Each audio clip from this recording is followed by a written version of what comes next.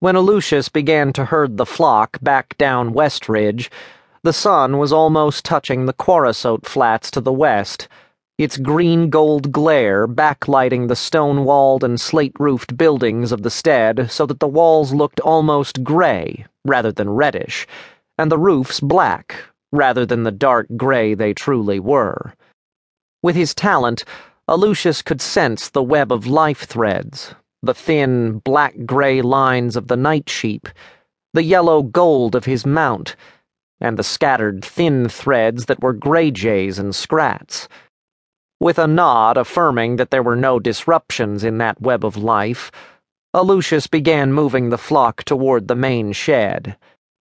He finished settling the night sheep into the shed for the night, having closed and bolted the shed door, then stabled the gray.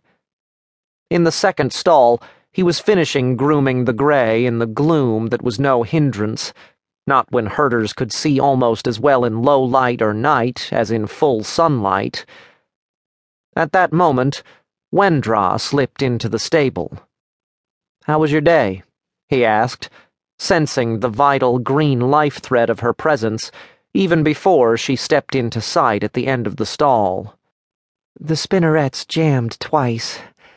I only lost about a yard of thread that couldn't be reprocessed. Your mother checked them. They may last for the summer, but we'll need another set of the control valves before harvest. If we'd known..." "You could have had Grandsire order them while he was in town?" Wendra nodded. Aloysius stepped out of the stall, closed the half door, and hugged his wife for a long moment, feeling the slight bulge of her abdomen as he did. "It's always good to see you. I'll be glad when the spinning's done and you can come out on the stead with me." "There's still the looming," she pointed out after they released each other. "And I don't know how much longer I can ride for a full day." "Another season, according to Mother, and I can tell if there's a problem." He laughed.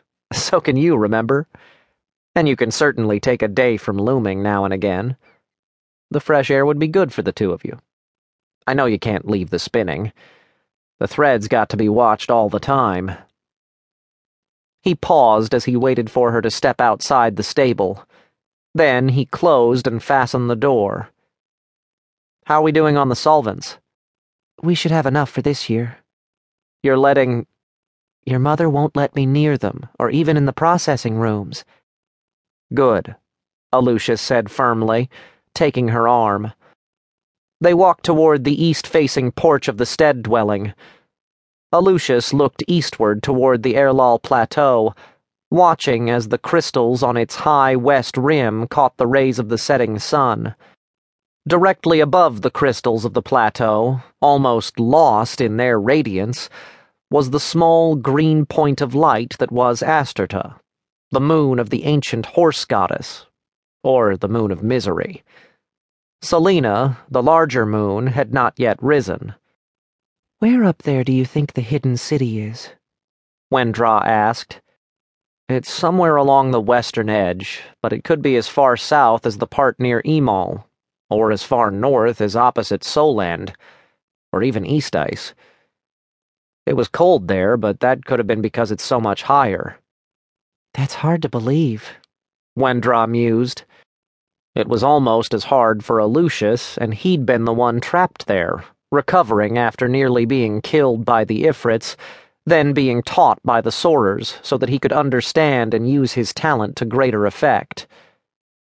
"It is, until..." "I know." She squeezed his hand. "What's for supper?" "Leftovers. We made a fowl casserole from what was left from last night." "You didn't let her put..." Wendra laughed. "There's no prickle in it. Plenty of other leftovers, but not prickle." "Thank you." "I'll remember that." They made their way up the steps to the porch and to the north door, and then to the washroom.